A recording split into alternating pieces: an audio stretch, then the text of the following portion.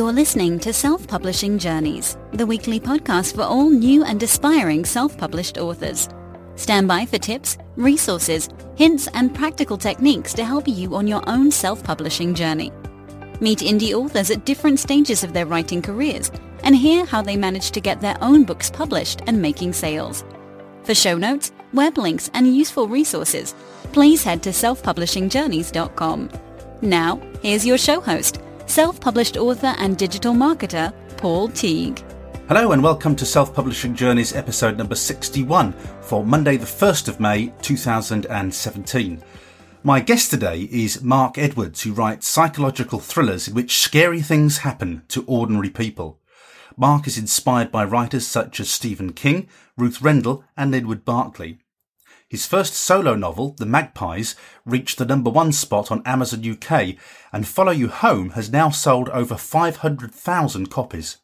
Mark started writing in his 20s while working in a number of dead-end jobs. His latest book, The Lucky Ones, is released next month on June the 15th. When I chatted to Mark, I started by asking him when he first realised that he wanted to write. I tried to write a novel when I was about 16, which was pretty terrible.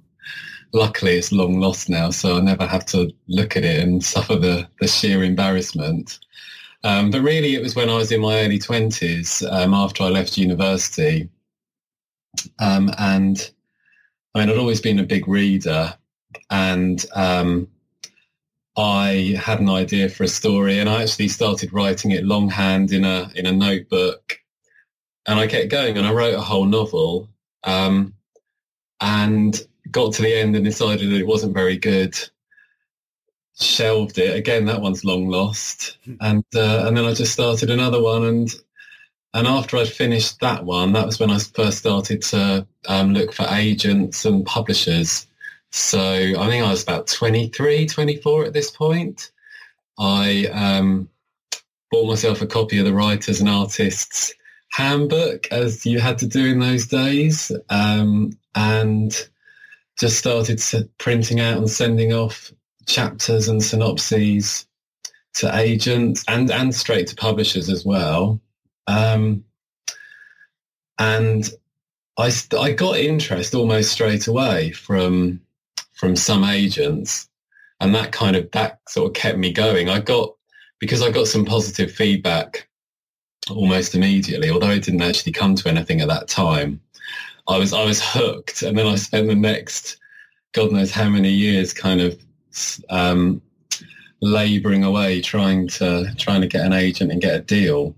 And so were you always writing crime at that stage, Mark? Were you straight into sort of crime for psychological stuff?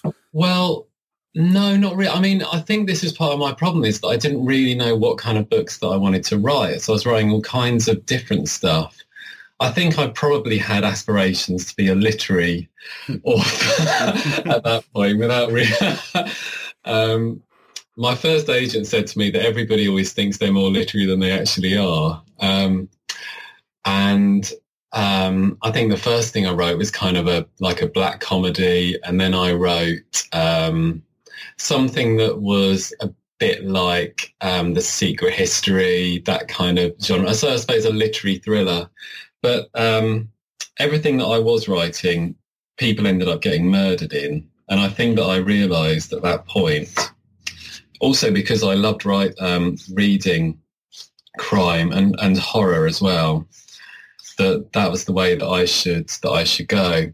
But I think if I look back to my 20s when this was all going on, I think my big mistake was that I didn't have a very clear vision of what kind of writer I wanted to be, or what kind of books that I should be writing. And it took me a long time to kind of find my niche. And so I think that as a writer, it's kind of important to know what you want. It's not just about finding your voice on the page. It's about knowing what kind of stories you want to tell and where you kind of fit in. So I have a very clear idea of that now, but at the time I didn't. I actually wrote the first version of The Magpies back in this period I think it was in 2000. So I was like 29, 30 by then. And I didn't think of The Magpies at that time as a psychological thriller. I thought I was writing a horror novel, a sort of non-supernatural horror novel. It was only when I went back to it later that I thought, actually, this is a psychological thriller. And then I kind of tweaked it to make it more thrillerish and less horror. So yeah, it kind of took me a long time to find my niche, but I got there in the end. Did you ever do the writer thing? Did you ever go to workshops and immerse yourself in learning how to write? No, I didn't. I'm purely self-taught, and it's all through reading loads and loads and loads. I mean, I read 1 or 2 books a week, and probably when I was younger, before I had kids, I'd read even more. And to me, that's the best way to learn. I mean, I'm always buying guidebooks that tell you how to write, and then I'll read the first half a chapter, and then I'll just be itching to get on with actually writing something. I'm very bad at following advice. The only time that's been different was when I wrote a screenplay for one of my books recently, and I had no idea what I was doing. I've never written a screenplay before. So, I mean, obviously I've watched thousands of films, but I did find it quite useful to read some books then and kind of learn about structuring a screenplay, because I've never kind of done that with my books. I think by osmosis, I've learned how to structure a book, but I never sit down and think, right, this is Act 1, here's a turning point, this is Act 2, here's another turning point, and all that kind of stuff.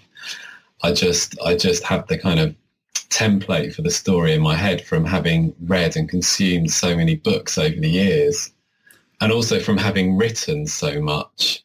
So yeah, sorry, I'm very long-winded answer to your question. No, I didn't. I've never been a member of a writers group. I've never had to read out my work in front of a group of people for it to be critiqued. And honestly, I couldn't think of anything worse than doing that. When I was doing my background research on you, I'm fairly familiar with your story anyway, because I read and love your books. But 1999, I spotted that Louise Voss had seen you on a TV documentary. So in your chronology, what were you kind of writing then to get you on a TV documentary? Well, so I had written a book which was called The Liberators, which was the one that was a bit kind of secret history-ish about a group of friends who make a pact to become famous, and then there's various murders and things involved. I thought it was quite a good book actually, but again, it's never going to see the light of day. It's massively dated now. So I had managed to get an agent after writing that book and sending it to loads of people. And she had then tried to sell that book to publishers but hadn't been successful, and had done the same with another novel. And the BBC were making a documentary about aspiring writers for the Close-Up strand, which doesn't exist anymore. But each week they'd have a different kind of. It was an arts program. They had Jake Arnott as the published author, or the one who just got a deal. Then they wanted somebody who had an agent but no publisher, so they could kind of show what you go through to try and get a deal. And then they had somebody who had no agent who was trying to get an agent. So the BBC, they came down to see me. I lived in Hastings at the time, and kind of obviously thought that I would look good on TV. Well, actually, I think they thought I'd look a bit sad, because I was so desperate at this point that I'd be kind of there with my rejection letters, looking a bit pathetic, and probably get people crying. I was like a kind of early template for an X Factor wannabe. Always all I've ever wanted to do. It's my dream. I'm going to give it 110%, that kind of thing. I kind of regretted doing it actually, because it didn't lead to anything apart from meeting Louise. And I think it just made me look a bit like a bit of a sad wannabe. Yeah, it was. I thought, oh yeah, I'm going to be on this TV thing, and it's bound to lead to a book deal. Very naive, but it didn't. And actually, it took me quite a long time to shed the stigma of having been on that program. And agents used to say to me, like, "Don't tell anybody about it when you approach other agents or publishers," because my agent at that time sort of dumped me shortly after that program, after she failed to sell like my first 3 or 4 books, one of which was The Magpies. So yeah, but Louise, I got some quite funny letters from people, sort of written in green ink. And but among that, I got an email from somebody called Louise Voss, who was in exactly the same situation as me. She had an agent, hadn't yet found a publisher, kind of kept getting close, but not crossing that final line. And we struck up a correspondence. We didn't meet actually for the first couple of years. We just used to email each other and moan about publishers and send each other our work to look at. And yeah, and then a couple of years after that, she got a deal, and I still didn't. And then we met up and decided to write a book together. So that was in 2001, 2002, I think. I'm very interested in people's journeys on this podcast, and how people. I'm really interested in your story because it shows just remarkable persistence over a long period of time. And so mindedness. But generally, these seem to be, talking to so many authors, that the people who seem to make it are the ones who've got that real true grit. And most people, have got a day job and they have to make a living and keep a roof over their head in the meantime. So what were you then doing at that time to pay the bills? Because, it does take remarkable time management to do both those things while you're trying to get going.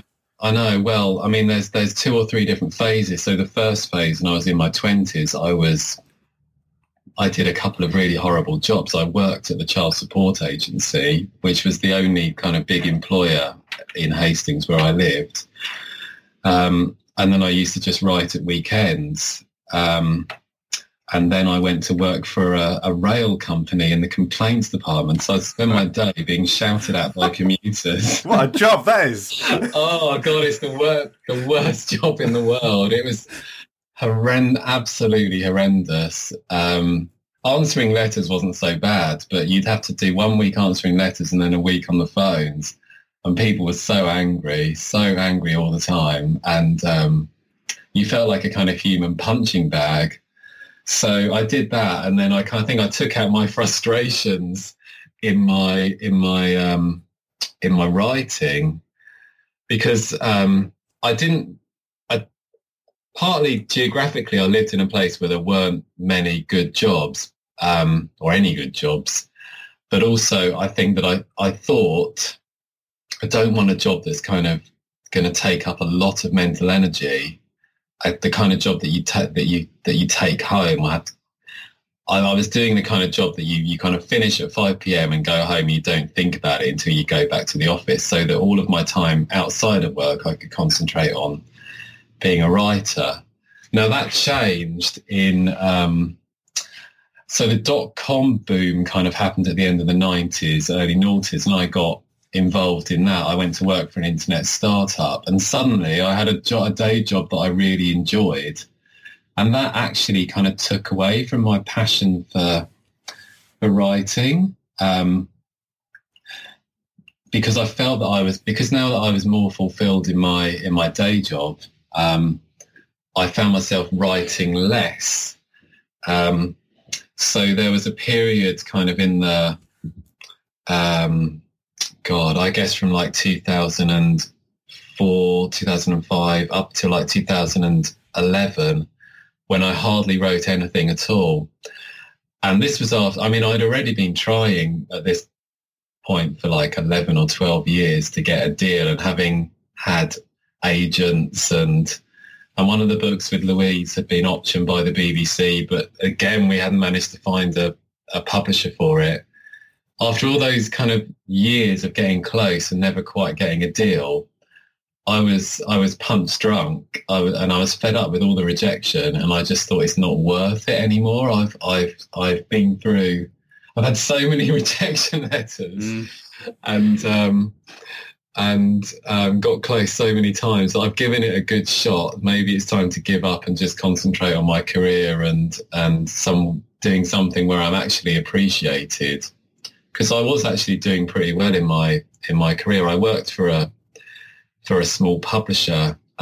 We weren't publishing novels or fiction. We were publishing like information, but and I was doing digital marketing, and I was really good at it. So I was doing well, and I was satisfied in my day job. So I didn't, although I was still reading lots, and I guess I still had this at the back of my mind, this kind of dream of being a writer. I didn't really do anything to pursue it. Also, I started having children, and that obviously takes up huge amounts of time and energy. So yeah, I had a sort of fallow period where I was barely doing anything. And I think that it's hard. I know other writers who have really stressful day jobs, like they're lawyers or teachers or something like that, and I really admire them for being able to do that, to do a kind of high pressure job that takes a lot out of you and be able to write on top. I mean, I found it hard to find the space to do it. I'm thinking when you were on that TV documentary, Prince hadn't even written his hit single at that stage. It feels like years ago, but in terms of publishing, it is, because I know, yeah, it's amazing how much has changed. So self-publishing. I'm just trying to think. 1999. It wouldn't even been a thing then, would it? In 1999. No, well, there was vanity publishing. Yes, I mean, you could pay somebody to print a book for you, and nobody would read it. So yeah, it was vanity publishing. So there was no such thing as self-publishing. I think that John Grisham self-published, in inverted commas, his first book, printed 1,000 copies, and thought that he could sell them to his friends. And then he quickly got a deal for his second book, and the rest was history. But there were very, very few examples of anybody in the world, as far as I know, self-publishing anything and being successful with it. You had to go that one route. I mean, at the time, I think publishers were even kind of shutting down their slush piles, so you had to get an agent and go through an agent. So yeah, I mean, people love to use that word gatekeepers, don't they? But that's how it felt, that there were these people working in publishing or in agencies who controlled your fate. I think, the other thing that's worth pointing out, and you alluded to it earlier, you said that your first books were written on a pen and paper. In 2002, yeah. I got my first home computer in 2002. So again, even the process of writing was different in those days. Yeah. Oh my God. I had this thing called a Sharp font writer, which was a glorified typewriter you could put a floppy disk into the side of it. And posh. I know. Well, I bought it. I bought it through a catalogue and paid it off at £5 a week. I remember those days. Yeah. Oh, God. It's like ancient history. Your younger viewers will be like, what the hell is it? A catalogue? What's a catalogue? It's how we used to buy everything, isn't it? Yeah, well, they probably know what the Argos catalogue is, but you had to print off one page at a time. You'd feed in one sheet of paper and then it would whir for 10 minutes and print off. I mean, it literally took 2 days to print a novel, sitting there on this thing, feeding in one sheet of paper after another. And you could only see 3 lines of text at a time. Oh God, it's now I'm sitting here with a big iMac, which I can kind of have 2 documents open side by side, and And you kind of forget what a luxury that is now, but yeah, it's changed. It has changed so much. And even I'm skipping ahead, but I didn't self-publish until 2011. And so everything that's happened has only happened to me, really, since I got any sort of first sign of success. It's all happened in 5-6 years, and lots has changed in that time as well. So it's it's kind of crazy how much has changed. And it's important to put this in context, because when you started to write with Louise, that process would have been, quite different to how it might have been now. Now you could have collaborated on a shared document in Google Drive or something like that. But it wasn't around then, was it? No, we basically just emailed each other documents back and forth. Luckily, email had been invented by this. You didn't have to get carrier pigeons. Stephen King and Peter Straub wrote The Talisman. Is it The Talisman? They wrote one of their books together in the 80s with Stephen King in America and Peter Straub in, I'm not sure if I'm pronouncing his name right, in Ireland or England. And they were literally having to post each other the chapters across the Atlantic. But yeah, we had email, so that was okay. And in fact, we kept that working process even when Google Docs were invented. We still kind of emailed each other. Our last novel, which we wrote a couple of years ago, we were still emailing each other Word documents backwards and forwards, but we used Dropbox to share everything, so that I guess that was the difference. That was pretty cool, yeah. And then, but what was it like writing with somebody else? I can't imagine writing with somebody else. I'd be arguing with them all the time about the plot line and things. How does it work? Well, you obviously have to find the right person to do it with, and we were lucky that we did find somebody that we were kind of matched well with. And we never argued. We would kind of discuss stuff, obviously, and disagree, but we never had a falling out over anything that we wrote. It was actually a very smooth process. So the process is that we would kind of meet up, work out a very vague plot and hopefully who done it, because it's very hard to write a crime novel without knowing who done it at the end. I have tried, and it causes all sorts of complications. And then we'd have a chapter plan, which we would sort of fill in as we went along. And then I would say to Louise, right, well, you write chapter 3 and I'll write chapter 2. And then we'd send the chapters back and forth, make comments on them. And then as soon as the chapter was ready, we'd put it into a master document. And then the novel just kind of grew like that. But it's a slightly chaotic process in that we would be writing all out of order. So I might be writing chapter 7 and she's on chapter 13. And there'd be points where one of us would be waiting for the other one to catch up. And we'd kind of we always have multiple narrators. So we take different characters, each, so that the voice is consistent of those characters. And or there's certain kinds of scene that I would write. I tended to write the violence and she wrote the sex. But you've got quite good at the sex now, I notice, in yours. Well, they're quite sexy. Well, they're quite sexy, your books, aren't they? Some people would disagree with that. But I've had very mixed reviews of my sex scenes. I'm kind of just like in real life. Oh yeah. Yes. I think I've got less and less sex in my books as time's gone on. But I've actually got to write a sex scene in the next few days. I've got one coming up. And I haven't written one for a while. I'm feeling I've got slight performance anxiety. Oh dear, yes. I got an erotic writer on this podcast before I did my first sex scene to talk him through, the words to use and everything, because it's a real art. It's hard, isn't it? What I like about your books is you kind of have real life, couples who bitch and have sex and things like that. I like that element in your books. I think it's good. I think you write your sex scenes sort of real and natural rather than romantically or anything like that. Oh, thank you.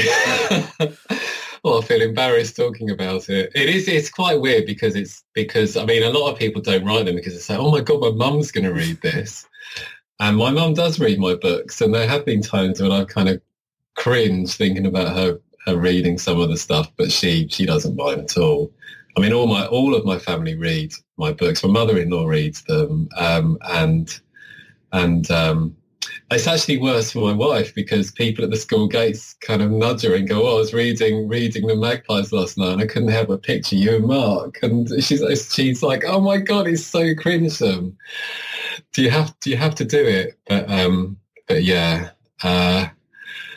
getting back to the co-writing. Yeah, hang on, before we finish that though, I'm going to pick you up on Because She Loves Me, right? Because when they're in that ice cold pool. Yeah. Surely you'd have problems in an ice cold pool, wouldn't you? Well, yeah. Well, the thing is, I wrote that scene and I thought, this is crazy. But I need to delete this scene because people are going to think it's just too bonkers. But actually, I have a theory that if you write a scene that seems a bit out there or a bit crazy, keep it in because people remember those scenes and they talk about them and they stick in people's minds. There's nothing worse than being bland or safe. So I decided to keep that because I wanted to write a sex scene that was really different and that people would remember. It's a bit like the spiders in the Magpies. I don't know if you've read the Magpies. I have actually. Yes, it was the last one of yours I just read. Actually, yeah. Yeah. So that scene with the spiders. When I wrote that again, I thought, oh, that's a bit mad. That maybe I should take that scene out. But it's actually the one scene, apart from the lake scene that you've just mentioned, in all of my books that people talk to me about again and again. It's the one that sticks in their minds. So if you write, so this is my kind of tip for other writers is don't play it safe. Write something that you might think is a bit crazy or a bit out there. People remember it and it will make your book stick in their heads. As long as they suspend their disbelief when they're reading it, it's fine. So yeah, and I try to put something like that in every book. A scene that, well, hopefully more than one, but at least one or two scenes that people really remember and maybe talk to their friends about. Yes, and it works because here we are talking about it now on the interview. Yeah, and it's something I recall very easily about that book. We digressed a little bit there, but sorry about that. We were talking about co-writing with Louise, and that's right because you said Louise wrote the sex bits and you did the violence. That's how we got onto that. So so it was always an easy process. What about the payments? Because it's quite hard to sort of share payments as authors. How did you sort that out in those days? Yeah, well, when we were on KDP, I mean, we basically went into my bank account and then I sent her half. So we both had access to our KDP account, so we could see the royalty statements and the sales numbers and so on. And yeah, we just shared it. Once we got to the point where we had a publisher, the publisher would just pay me 50% and her 50%, so it was much easier. But yeah, I mean, obviously she had to trust me that I wasn't going to run off with the money to Antigua or something. But we weren't talking millions of pounds. It wasn't like I was ever tempted to do a runner. I wouldn't have been able to live on a tropical island for very long without having to come home to face the music. So you self-published those books, I think, with Louise in the early days. Can you talk me through that process? Yeah. So what happened was that so we'd written these two books, Killing Cupid and Catch Your Death, and then we'd gone out to agents and publishers with them, and we hadn't got anywhere with it. And so they'd sat gathering dust. 2010 was when I think Amazon launched the Kindle in the UK, and along with it they launched KDP over here. And I started reading articles about authors who'd had success self-publishing, and I thought, that's really interesting. Maybe we should do that with these books that we've already written. So I spoke to Louise about it. She was very reluctant at first, thought that we would sell, I don't know, a few copies and it would all be a bit embarrassing and not worth all the effort. But I persuaded her. So we then set about rewriting the books because they needed to be updated because we'd written them. I mean, as well as in publishing, things in society had changed a lot. I mean, our books were full of people who had no mobile phones. They were all smoking in pubs. There was no Facebook. So they needed massively updating. So we did that. And then we self-published Killing Cupid in February 2011. And I became hooked on trying to sell that book because the wonderful thing about KDP, the wonderful, terrible thing, as every self-published author will know, is how addictive it is checking your sales numbers, sitting there hitting refresh to see whether you've sold a book. And I became like one of those lab rats who pushes the pedal trying to see if a treat comes down or whether a treat doesn't appear. And my obsession, my addiction to KDP kind of drove me to do everything that I could to try and promote that book and sell it. And I was doing my day job at the time. My girlfriend, my now wife, was pregnant with our second child, but I was kind of pouring all of my spare time into mainly blogging, actually. I didn't do much Facebook or Twitter. I was using forums like the Kindle boards, and I was networking with other indie authors, and just doing loads of blogging and anything that I could think of to try and get people to notice this book. And when I look at the Magpies now in the UK, I mean, this is just incredible. You've got over 4,000 reviews on the Magpies now. Yeah. Thinking about it, probably felt a lot harder than that then, didn't it? To just get those early reviews. Oh yeah. I mean, this was with Killing Cupid. Magpies was a bit later, but it was really hard to get reviews. I mean, you would. I think that what happens is that you generally get about 1% of people who buy the book review it. That's a kind of consistent number across my books. The percentage is higher when you in the kind of first weeks, and then it kind of flattens out over time and settles down at about 1%. And in 2011, volumes of books being sold on the Kindle were much lower than they are now. So trying to get reviews from readers, there wasn't anything that you could do to try. I didn't know at the time that there was anything you could do to try and get reviews directly from readers. So we were approaching bloggers as much as we could to try and get them to review the books. But yeah, I mean, every time there was a new review, it felt like an event. Yeah, I know that feeling. Yeah. Yeah, and but then once you kind of get the sales coming in, then they just happen on their own. That's when you first discover the pain of the 1-star review or because I mean, I reckon I've had well over 10,000 reviews on my books now. 10, 15,000. I haven't actually gone through to count them up. And I think I've read most of them. sometimes I just glance at them to kind of glance at the headline, and it doesn't hurt anymore when I get a bad review. If it's a new book that's just come out, and you kind of feel a bit more sensitive when it's a brand new book and you're waiting for those first reviews to come in. If you get a really bad review on a new one, then it kind of stings a little bit. But the others, I just don't even feel it anymore. I'm completely numb to the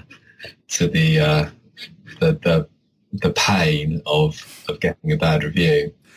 So I don't know why I started talking about bad reviews. It's obviously a slight obsession of mine. That's what I'm saying. Well, I hadn't looked at your bad reviews, but I am now. You're talking about them. But I mean, this is good advice, isn't it? For anybody who, new authors who get bad reviews, look at successful authors like, you undoubtedly are now, and they've all got 1-star reviews, and, whatever really, isn't it? If you've got so many. Everybody has 1-star reviews. Go and look at your favourite book and read some of the reviews of it. The thing is, pretty much everybody gets more 4- and 5-star reviews than they do 1-star reviews, unless you are truly terrible. But there's very few authors who have less than like a 3.5 average. Nearly every book on Amazon has got on average somewhere between 4 and 4.5. So it doesn't actually mean that much in the end.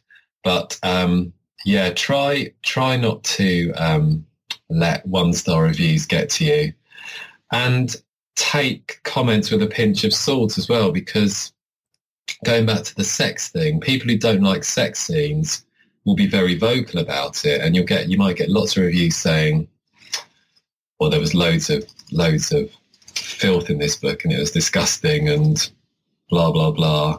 But actually, I think the silent majority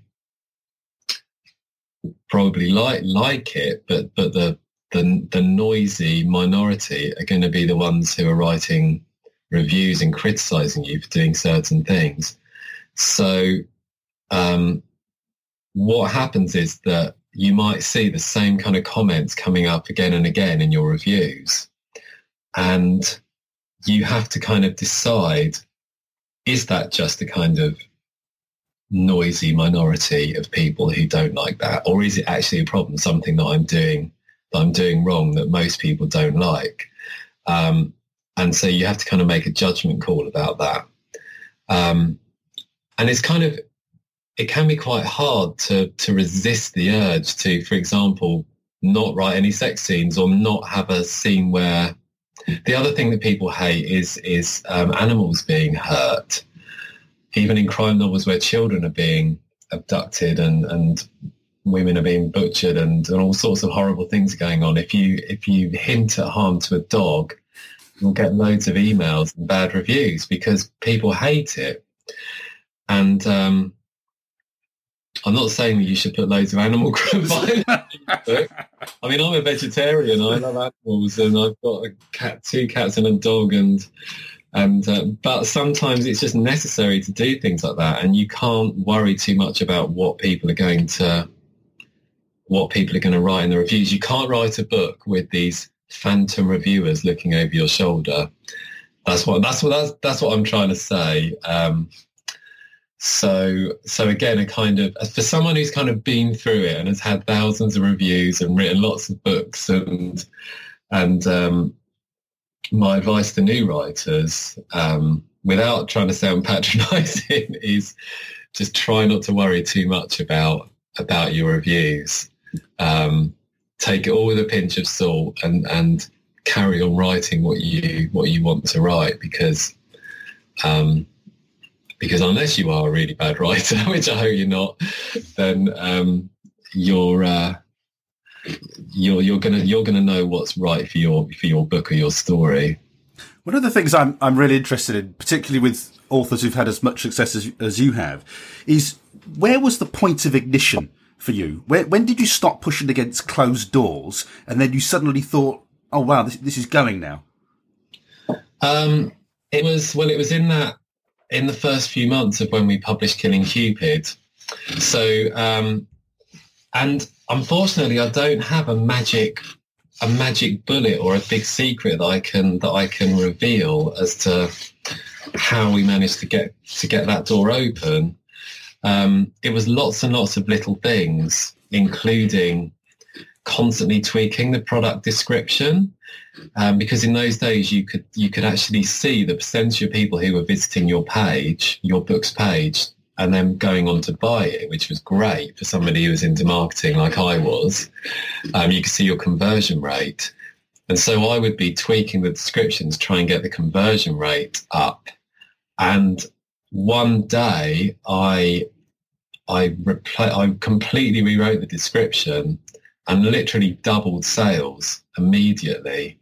Like within an hour, sales had doubled. And that's when it took off. But that was after months of lots of things like accruing reviews, making lots of contacts, doing lots of blog posts, and things that you can't see going on in the Amazon algorithms, things that are kind of like sheer luck. For example, you have the customers who bought this also bought strip across the page. Our book appeared very prominently on the page with two books that both went into the top 10 on Kindle at the same time. So suddenly our book was visible to all of those people as well. And then that, in conjunction with changing the product description, meant that sales suddenly took off. And then one day we got to number 1 on the movers and shakers chart, which I was incredibly excited about. And the book just kept climbing and climbing until eventually it got into the top 100. Now, that was about 3 months after we published it. And at that point, what we did, which in retrospect was a clever move, but we didn't really know what we were doing at the time, was that we then published the second book, Catch Your Death, just at the time when Killing Cupid was getting some traction. And Catch Your Death went up onto Amazon, immediately attracted 4 or 5 like really good 5-star reviews from existing readers. And one day, about 2 weeks after Catch Your Death had come out, I was doing what I always did and pretending to look after my children while checking my KDP stats. Standing in the park with my daughter, pushing the swing with one hand and checking my refreshing KDP with the other on my phone. I mean, that's how desperately addicted I was. And I saw, we've just sold 3 more, 4 more, 5 more. And the sales were just coming in like really, really fast, like in a way that I'd never seen before. And so every hour I was going back to Amazon to check the ranking. It was literally shooting up the charts. And this was on a Saturday. I think we'd started the day down at number 300 or 400. And by the end of the day, we were up at number 11. And it was amazing. It was such an exciting day. It suddenly felt like we'd finally kind of broken through. And Killing Cupid was following. It had overtaken Killing Cupid, and that one was following it up the charts. So suddenly we had like 2 books in the top 30. And then 3 days later, Catch Your Death got to number 1 on the overall Kindle chart in the UK, and Killing Cupid went up to number 2. So we were number 1 and 2 on Kindle. And it was fantastic. It was so exciting. It felt like after 15 years or whatever it was of trying to get anybody to read my books, take any notice of my work, that Louise and I had broken through and really achieved something. Because Stephen Leather was doing it, but he was already an established author. So we were the first like truly indie British authors to get to number 1 in the UK. And then loads of stuff all happened at the same time because, self-publishing was suddenly a big story in the media. John Locke, who I don't think anybody who seems to have disappeared now, but he became the first indie author to sell 1 million books in the US. Suddenly that was a big news story, and we were the British representatives of that. And we were invited onto BBC Breakfast and Sky News, and we were in pretty much every newspaper. We had film crews following us around, Reuters coming and doing a piece on us. It was amazing, absolutely fantastic after so long. And then we had agents approaching us, agents who had previously turned down these books, which was quite a nice feeling. Well, I want to talk to you about that because, when I was talking to Angie Marsons about this, Angie had spent lots of time in the wilderness writing these books. I know, and what, I want to know, what's it like when, because this is most authors' experience, people sticking their nose up at their book saying they're not good enough, they're not right for some reason. And then all of a sudden something tips, there's a tipping point, and then all of a sudden everybody wants that work that everybody was rejecting. So what is it? Is it just that there's a momentum, that point of ignition that suddenly, turns you from somebody that people didn't want to somebody people did want? Yeah, well, I think in our case, it was purely the case that we'd shown that there was an audience for these books, that people, publishers and agents are absolutely inundated with submissions.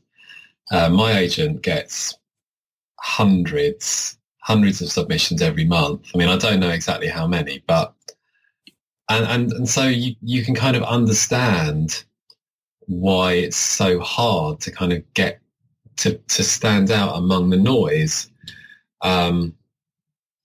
So what we did and what self-publishing has done for so many people is that it's given authors an opportunity.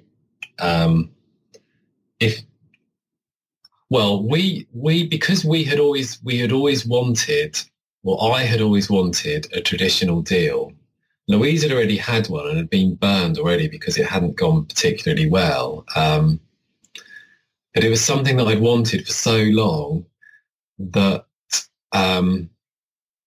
when agents and publishers kind of started to show interest in us, although we were doing really well self-publishing, I couldn't resist the lure of having a publisher. And even though we hadn't kind of set out to self-publish as a way of finding a publisher, when they started to show interest, it was impossible to for me anyway to say no. And to kind of, so what we'd done was we'd shown that there was an audience for our work, and even then it wasn't like every publisher in the country was beating down our door. It was just that HarperCollins, who signed us, had a gap. Because another thing that a lot of writers don't realise is that publishers will only want like 1 or 2 authors of a certain type or in a certain subgenre, or who are writing particular kinds of books. So if you might write the greatest police procedure in the world and send it to Penguin, but if Penguin have already got enough people writing that kind of book and they don't need anyone else, then they're not going to take on anybody else. So HarperCollins had a kind of gap in their portfolio. And they wanted to sign us. But yeah, they were interested because we were number 1 and 2 on Kindle. And that's what made us stand out from all the other submissions that they were getting. The remarkable thing about your story is you'd think that this was the fairy tale ending now, the HarperCollins did. But like your books, they've got a lovely little twist in the story. And this story has a twist, doesn't it? Yeah, well, so what happened then was that the deal with HarperCollins didn't work out very well. It was just hugely disappointing for everybody. I think for them as well.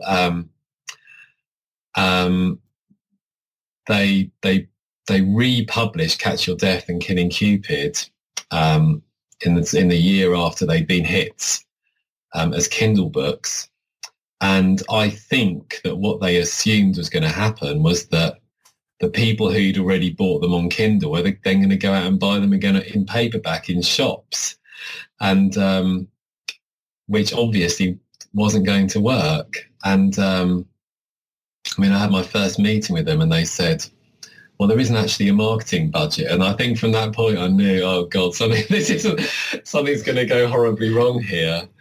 And yeah, it was, I mean, our editor was lovely, and the whole kind of process of having an editor and a publisher, and like we had a big launch party for Catch Your Death, and like a champagne reception at the HarperCollins offices, and it was all like really exciting. Like this is really going to take off, and we've made it.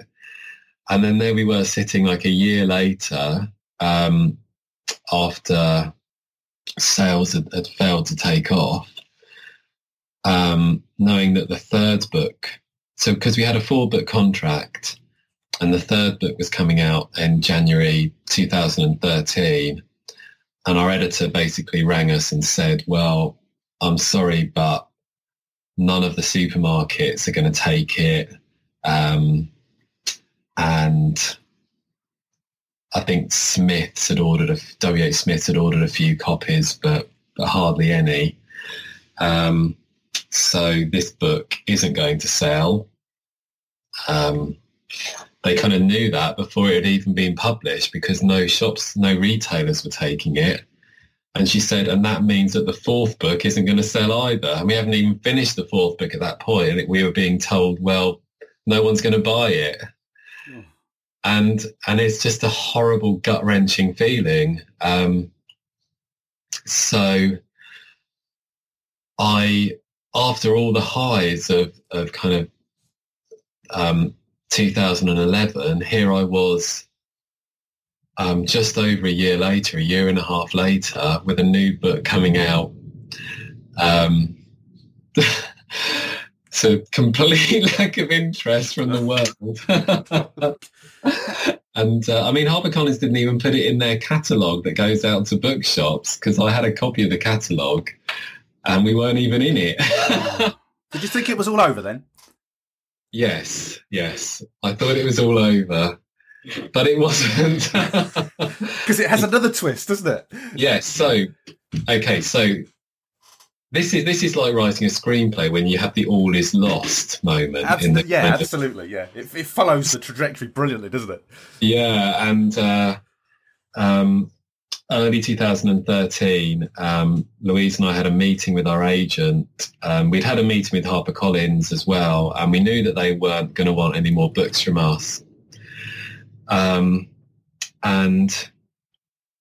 we had this really kind of gloomy meeting with our agent where, I mean, we were talking about writing another book, and we had the idea for the Patrick Lennon books, which was the series that we went on to write.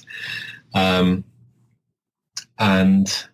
so we were feeling kind of positive creatively about that book and what we were going to write about.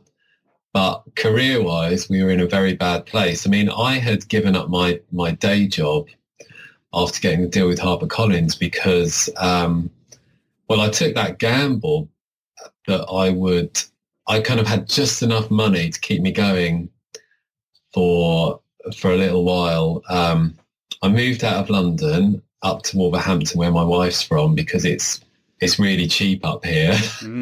Cheap, and bought a cheap house. But I was now supporting myself doing freelancing work because all the money from the books had dried up. Had a mortgage, had maxed out my overdraft, maxed out my credit. I was on my credit card limit, and we had another baby on the way as well. Never been very good at planning these things. And I can laugh about it now, but I was having sleepless nights. I was in a really dark place, worrying about. I'm not a natural pessimist. I I think that I always think there's going to be a solution to things, a way through. But I was at that point kind of not knowing what I was going to do. And because I'd moved to Wolverhampton, I'd worked in publishing, there weren't any of the kind of jobs.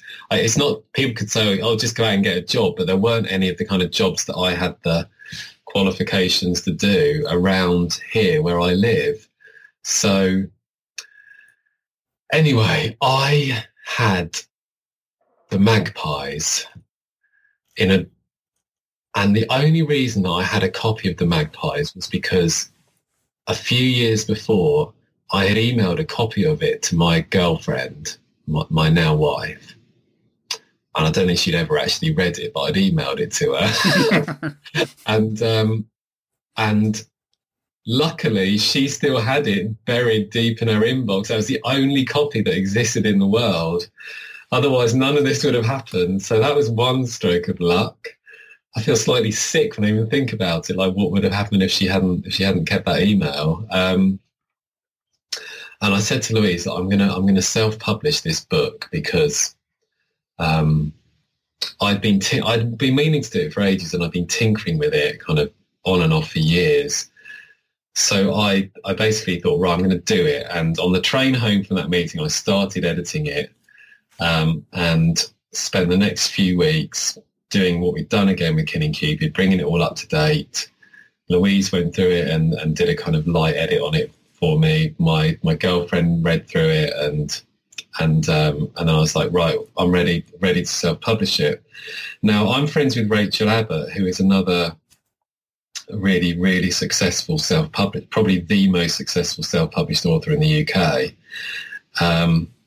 And she told me that her new book was being published through something called White Glove, which is agent-assisted self-publishing. So basically, you do it through your agent, and Amazon kind of give you a bit of help, like they'll format the book, like the CreateSpace version, and help you with all of that.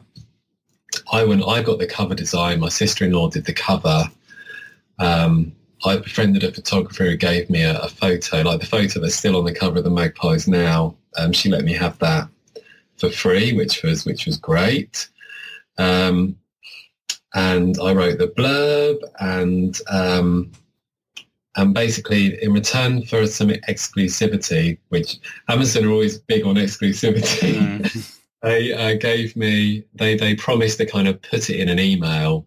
I think they were just going to include it in an email that had lots of other books in it. And I thought, well, that's better than nothing. Let's do that. So now, when was this? This was March 2013. I self-published the Magpies. And by this point, Louise and I had a Facebook page where we had probably a few hundred likes. It wasn't like a huge number. So I promoted it on that Facebook page, did a launch party, and I think I sold like 150 copies in the first day, which was enough to get it to number one or two on psychological thrillers, but not very high overall in the rankings. And I was selling it for £1.99, so on a 70% royalty. So I'd figured out that if I could sell 20 or 30,000 copies, then I could pay my tax bill that I had hanging over my head, and that would at least keep me out of prison. Blimey. But I don't think I was actually facing prison, but I had this horrendous tax bill because I had been quite naive when I'd first gone self-employed. Anyway, that's another cautionary tale about make sure you put aside enough money for tax. And I remember the first few days when the Magpies was out, basically sales started dropping. So every day it sold less than the day before, and it started dropping down the rankings.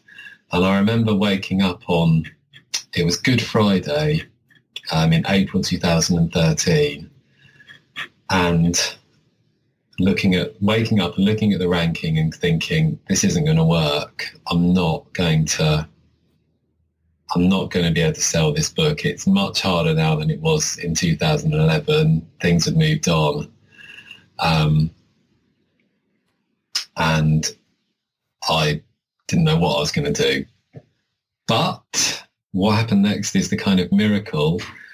I started checking my sales and saw happening again exactly what had happened 2 years previously with Catch Your Death, that suddenly there were 10 sales come in, then 20, then 30, then 40. And I was hitting refresh on KDP, watching the sales kind of come in really, really fast, thinking, oh my God, it's happening again. And trying to kind of suppress my excitement just in case it was a flash in the pan. But it wasn't. And I think what had happened was that Amazon had sent out an email to pretty much everyone who'd ever bought one of my books before, like over the last couple of years. And enough of them, like a few thousand of them, had gone out and bought the Magpies, enough to send it up into the top 30. And from there, it stuck. And what often happens is when they send out an email, it will shoot up the charts and then it will just drop back out again.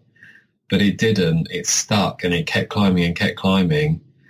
And it actually took a long time. It sat at number 2 in the charts for nearly a month.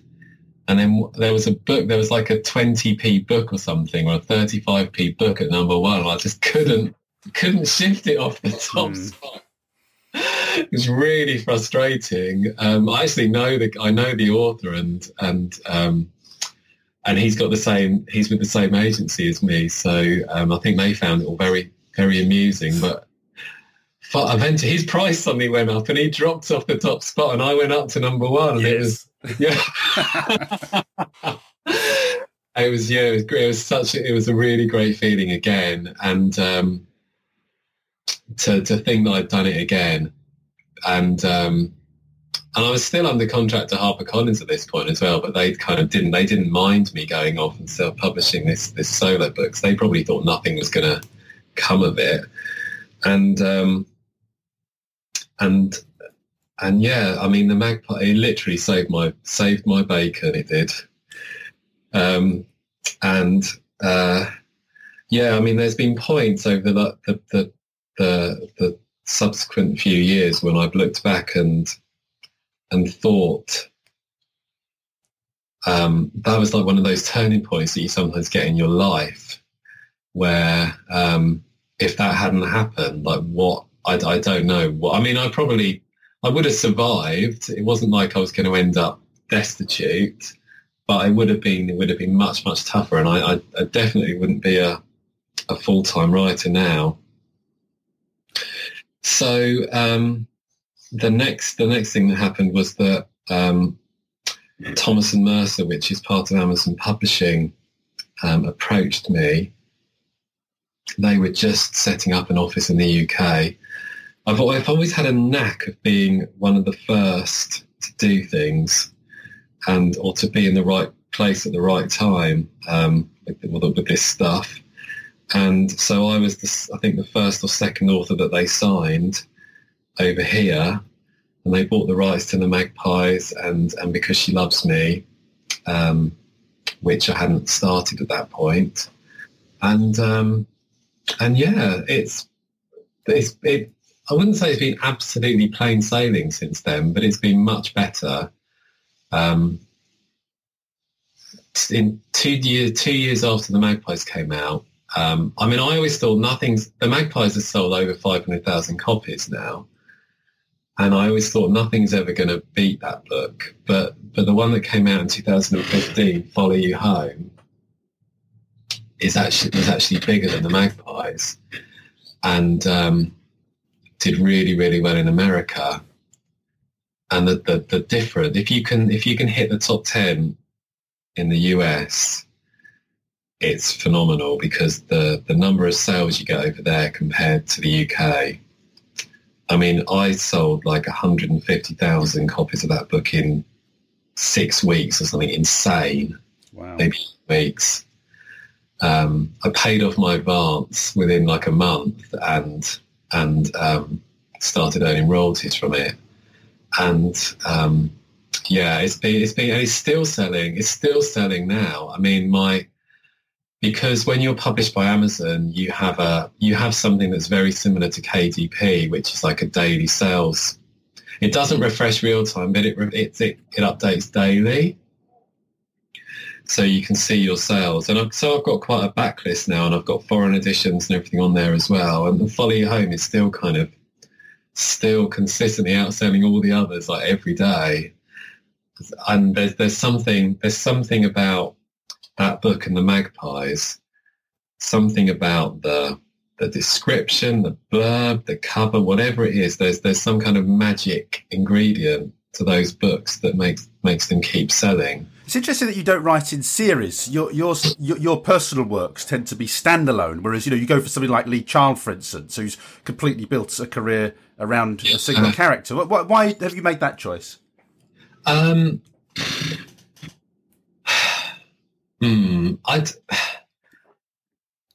It wasn't really a conscious choice. I think that it was after the Magpies took off, and that was a standalone.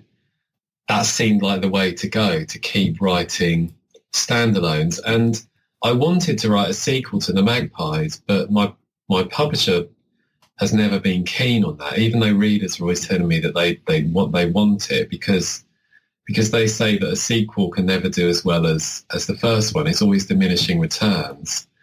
Unless you have like a series character, like a detective or a kind of, or a Jack Reacher type hero, and you have to also put them out really fast. I mean, what Angela Marsons and Robert Brinzer as well, who's also with Bookouture, do is they bring out 2 books a year. So they've got their series coming out really, really fast. Every 6 months there's a new installment. Readers are hooked. And I think to make a series work, you've got to kind of put them out really quickly, one after the other. And at the moment, for the last few years, I've been a 1 book a year man. And I think that I like writing self-contained standalones, but I also have a universe, so there are always crossovers between the books. So you'll have there are recurring characters or companies or things that are referenced in each of the books, like little Easter eggs that people really like. The same way that Stephen King used to do it, with like towns would pop up in lots of his books, or you'd have recurring characters and sort of little in jokes and things for readers of previous books. I love doing that, but I mean, I have started a couple of series, but like you said, the solo books are all standalones. However, having said that, I am thinking about starting a series if I can kind of fit them in between the standalone psychological thrillers, because that's kind of what I'm known for now, is writing these self-contained books. And it's what I enjoy doing. I like to get to the end of a story, and that's the end of the story. The amount of emails I get from people saying, please write a sequel to the Magpies, please write a sequel to Follow Your Home, or what I want to know what happened next, because my books often end with a bit of not a cliffhanger, but some unanswered questions. But I like readers to imagine what happened next in that story or in that world, rather than wrapping it all up neatly. But yeah, it's unusual for crime writers to only do, or mainly do, standalones, I think. You said you're a 1 book a year man, but I'm following the progress of The Lucky Ones, your next book, which is released on June the 15th. Number one, I noticed that it's on pre-order on Amazon at the moment, so you've got to get this thing written and out on time, because you've got that pressure. But also, you're writing at the moment, aren't you? The Lucky Ones is finished. Oh, it's finished, is it? It's the next one you're writing. Right, okay, I've got them out of sync. Yeah. Okay. Yeah, so The Lucky Ones was finished around Christmas. I've just done the final little bits of edits on it. And I'm I'm halfway through another one, which I'm actually writing faster than I normally write. So some books, the Because She Loves Me only took me 4 months to write, and was quite easy. And I look back on that book and think, how the hell did I write a book so quickly and then it came so easily? Because the next two, Follow Your Home and The Devil's Work, were an absolute nightmare. I mean, especially The Devil's Work. I was late delivering the first. Well, it's not the first draft, but I was late delivering it to my publisher anyway. I kind of rushed to get it finished. I handed it into my publisher and it was a mess. And I thought, well, my editor is just going to have to try and help me sort it out. And he kind of came back to me with a million. I mean, actually, no. What happened was he started to edit it, and I stopped him and said, "Okay, I know that there are lots of problems with this book. I kind of know what they are. I need more time to finish it." And I went back and I literally deleted 60,000 words and wrote them again, like in a month. I just wrote like a demon for a month after spending almost a year kind of trying to make this book work. And I don't want to be kind of melodramatic about it, but I was literally there kind of rolling on the floor in agony, banging my head against the wall, crying, wanting to give it all up and go and retrain as a plumber or something, because it was just horrendous. I couldn't do it. I couldn't make it work. And sometimes that happens. I really admire people like Angie Marsons who are writing a book every 6 months and doing it consistent kind of quality and kind of keeping their readers happy, because I kind of screwed up my schedule with these 2 books that were really, really hard to write. But The Lucky Ones was easier, and touch wood, this one that I'm writing now, which I don't have a title for yet, I've written, I'm almost on 60,000 words, and that's only taken, 5 weeks. So that's really fast for me. And so far I think it's going well. So yeah, I just think sometimes you hit a book that is much harder to get right than the others. And so I want to increase my output. I would like to be writing 2 books a year. I think that in the ebook world, readers want more. They want they want them fast. Or there's always a risk that they'll forget about you and move on to somebody new. We've been talking for over an hour now, so I really must wind this up, because you've got a book to write, haven't you? But I know. My word count's going to really suffer today. I do apologise for that. So I'll ask you a final question. We must let you plug the next book, The Lucky Ones. Could you do your author pitch for it and just let us know? Okay. Oh my God, I need to practice this because I haven't practiced it yet. It's a psychological thriller which has police elements. It is set in Shropshire, beautiful Shropshire, near where I live, and a serial killer is terrorising this sleepy county.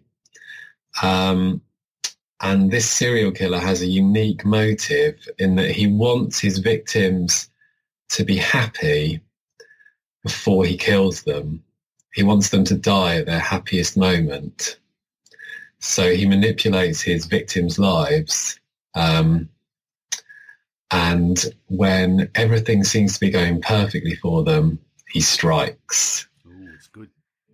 So the challenge of writing that book was that in a psychological thriller, you normally have lots and lots of terrible things happening to people, and you kind of mount the tension that way. And I had to do it in reverse. I had to build tension through good things happening to people, with the reader kind of knowing that actually they're just being built up to be before they're struck down. So I think I'm really happy with it, actually. I think it's a really good, fast-paced crime novel with very strong psychological thriller elements, and I'm now in that kind of pre-publication state when nobody has read it apart from my publisher and my agent, and I'm waiting to get people's reactions to it. Well, look, it's been brilliant talking to you today. I thoroughly enjoy the books, and I actually have all your bumps in my Scrivener file because I use it for inspiration. You know, the kind of, I love your phrase, scary things happen to ordinary people. I think that distills, you know, that book beautifully. Is that your phrase, or is that somebody else's phrase? It's wonderful. I think it's my phrase, but I'm sure it's been used before, but I'm not gonna claim great originality, but it's what Stephen King's been doing for 40 years or however long it's been. But yeah, that's my, the other thing I do is that I always write books that are Ex from Hell, Neighbours from Hell, Girlfriend from Hell, Holiday from Hell. So yeah, that's I try and stay really, really focused on what the book is and how you can describe it. Unfortunately, I've just written a book called The Lucky Ones, which is not as easy to describe. So I really need to practice that elevator pitch for it. So yeah, without giving away too much of the plot, which I probably might have just done. Well, we can edit. Look, I really appreciate your time on the podcast today, Mark. We wish you every success with The Lucky Ones. I don't think you need my good luck by the sounds of it, but you know, keep them coming because they're great reads. Thank you very much. Thank you for listening to this week's Self-Publishing Journeys. If you enjoyed the show, please consider sharing it with your indie author friends. Or you can leave a review on iTunes, Stitcher, or whichever podcast directory you use. In the meantime, you'll find previous interviews and all the show notes at selfpublishingjourneys.com. Thanks again for listening. We'll have more great self-publishing tips for you next week.